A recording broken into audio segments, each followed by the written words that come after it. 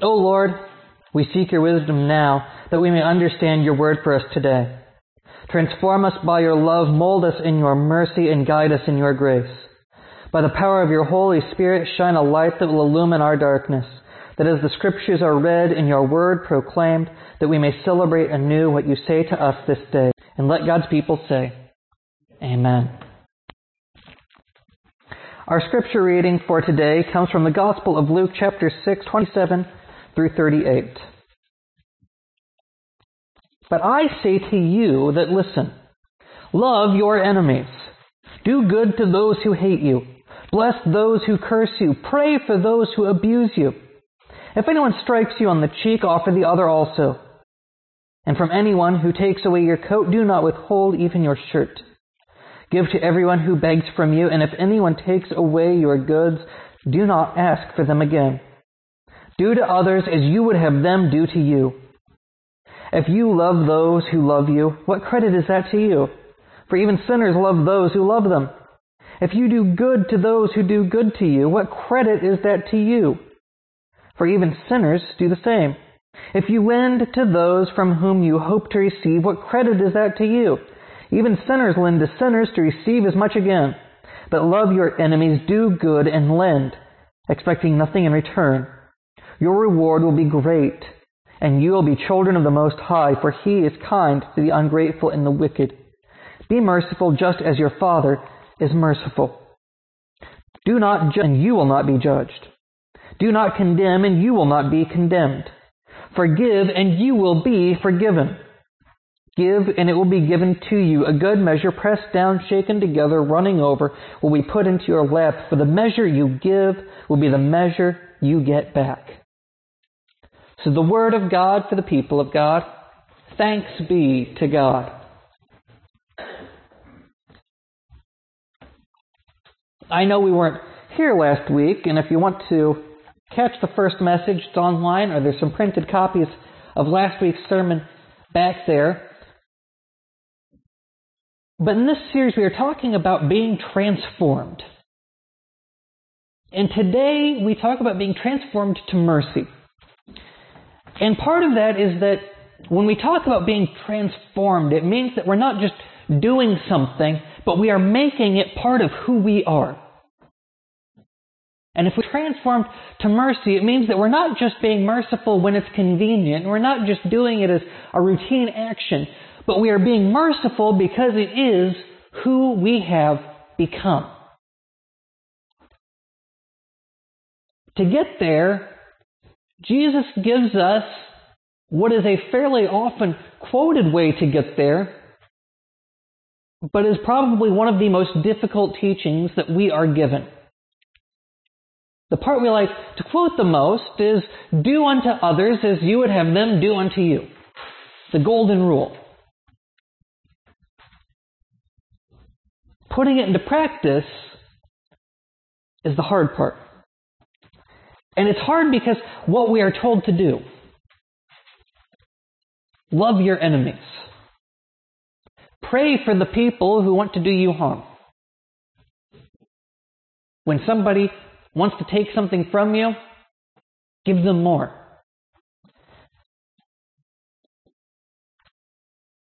Put a blessing on the people who would curse you. And this is hard. And it's hard because our instinct is that if somebody does something to us, that we do something right back. That when somebody insults us, we insult them right back, and we one-up them, and then we are on top of things. And sometimes we pray for our enemies. Not always the prayer we should be praying. Sometimes we have the, Lord, I hope they get what's coming to them prayer.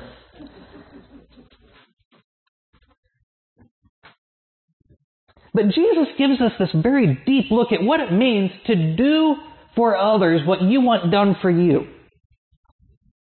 And He sets us in this place of think about what it's like to be those other people.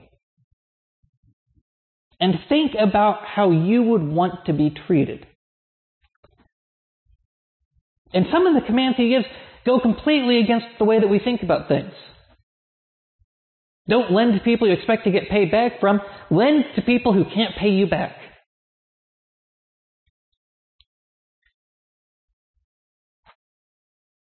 So often we expect to get a return on everything that we do. That if we are going to give to somebody, we want to make sure that we give it to them and they're going to use it right.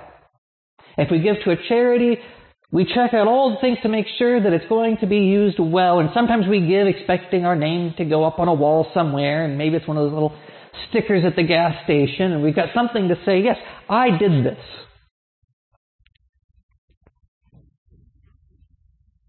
But how often do we think about giving to somebody who hates us? On top of that, giving something good. And the thing is that when Jesus tells us to do this, some of it is to make sure that we are always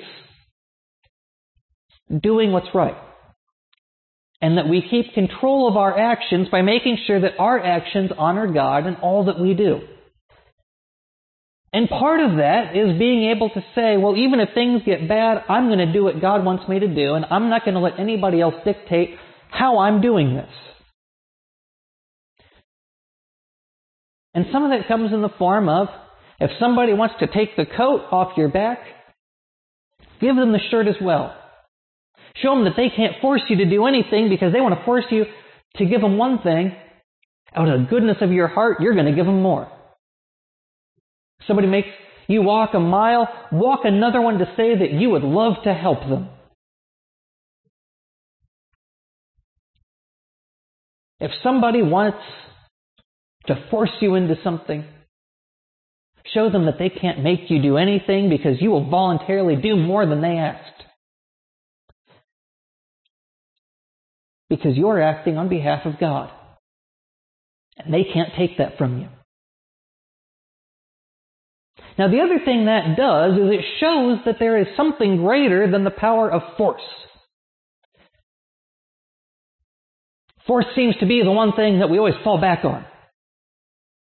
Well, if we can't get them to do the right thing, we'll force them to do it. And time again, we see how poorly that works out in the long run.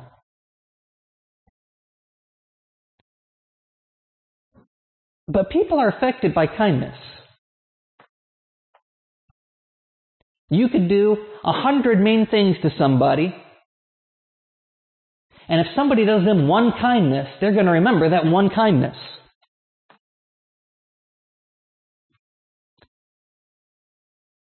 And folks do it because chances are we're all going to be stuck in a place where we're not going to like the options we have, and we're not going to like where we're at, and we're not going to like the way things are going, and we could use a helping hand. Maybe we've made some poor choices.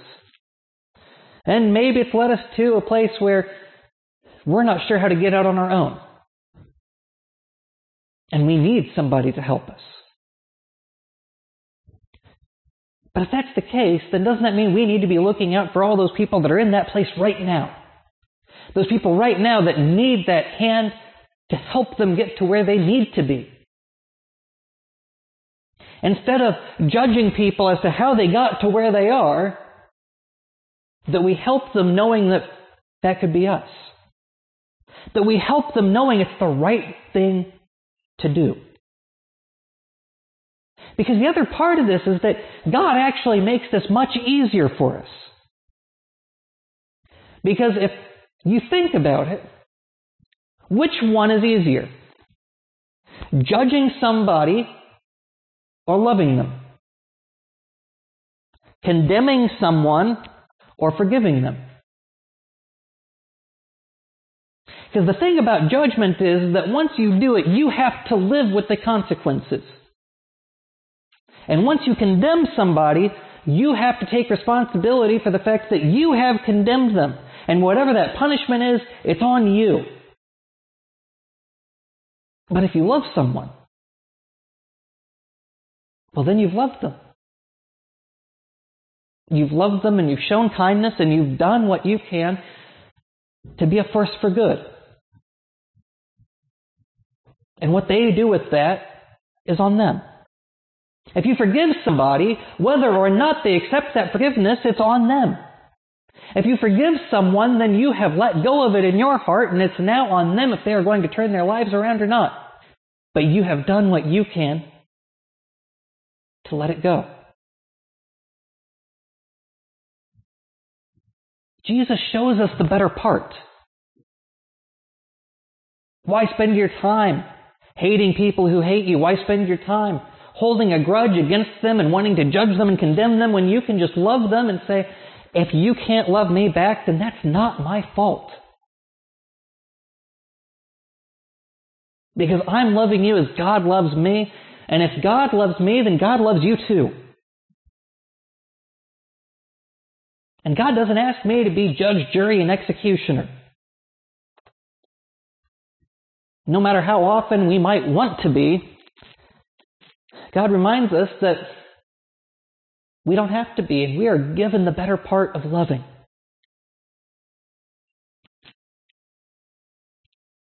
Because the thing is that once we judge somebody, as Christ says, then we have to expect to be judged. And I have yet to meet somebody that's not going to be judged for what they've done. Now, I have met plenty of people who have sought forgiveness for what they've done. I have met plenty of people who have turned their lives around. But if we ask to be judged, we will be judged. And if we ask to be condemned, we'll be condemned. So why would we ask for it? Why would we actively seek that out? When we also know that if we forgive, we will be forgiven. If we give, we will receive. Why would we want to seek out judgment for ourselves when we can seek out reconciliation? Why would we cling to despair when we are offered hope? I don't have to agree with everything that someone has done to love them. As a matter of fact, I don't have to agree with anything that they have done, anything that they have said, anything that they do to love them. Because that's a choice that we make. It's a choice that we make because the more that we make it, the more that we grow in God's mercy. And the more that we grow in that mercy, and the more that we live in that mercy, the more we become that mercy. And the more that we become it, the more that we walk in the path that God has set before us, free from sin and death, free from always worrying about judgment and condemnation because we have been set free. That instead of blaming a brother or sister, that we forgive them because we would expect them to give us. That even Jesus teaches us, He teaches us to pray that we want to be forgiven as we forgive. We are always given the choice to choose what is good. We are always given the choice to do what we can to make things better and not worse. Because it's easier for me to say I love all of you than to say I want to judge each and every one of you. Because to love you, I don't even have to know any of those things. I don't have to try to figure out what you have done wrong and what you have done right because I can love you no matter what. I could choose to condemn you, but if I forgive you, then here we are. I forgive you and I hope you can forgive me. And now we're free.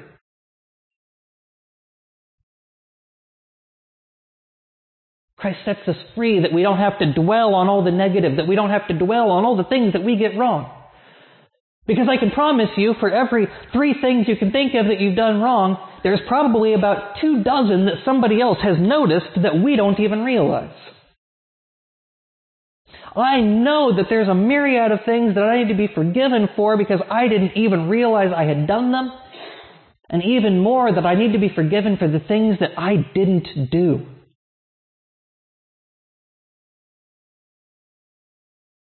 But I know that God can.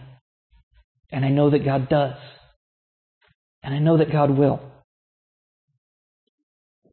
Because that mercy is great. And that love is enduring through all things. No matter who might try to tear us apart, no matter who might try to make us point fingers at each other and cause division, we are here together.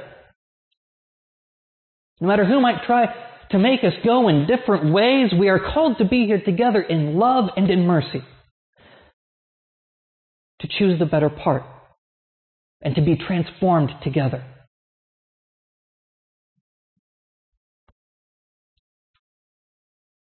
I don't want to make that journey alone. I don't want to have to part ways because we couldn't find a way to care for each other. I don't want to ever be separated from somebody because we don't know how to love each other when all we have to do is remember that Christ loves each and every one of us, so there must be something there to love. And the mercy is that we do it not because we expect to get it back, but because it is its own reward in Christ.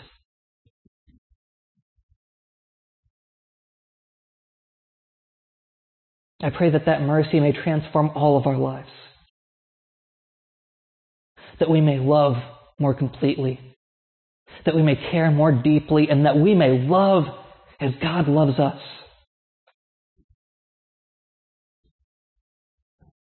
That we may transform the world in that love and that mercy. That we can change the darkness to light.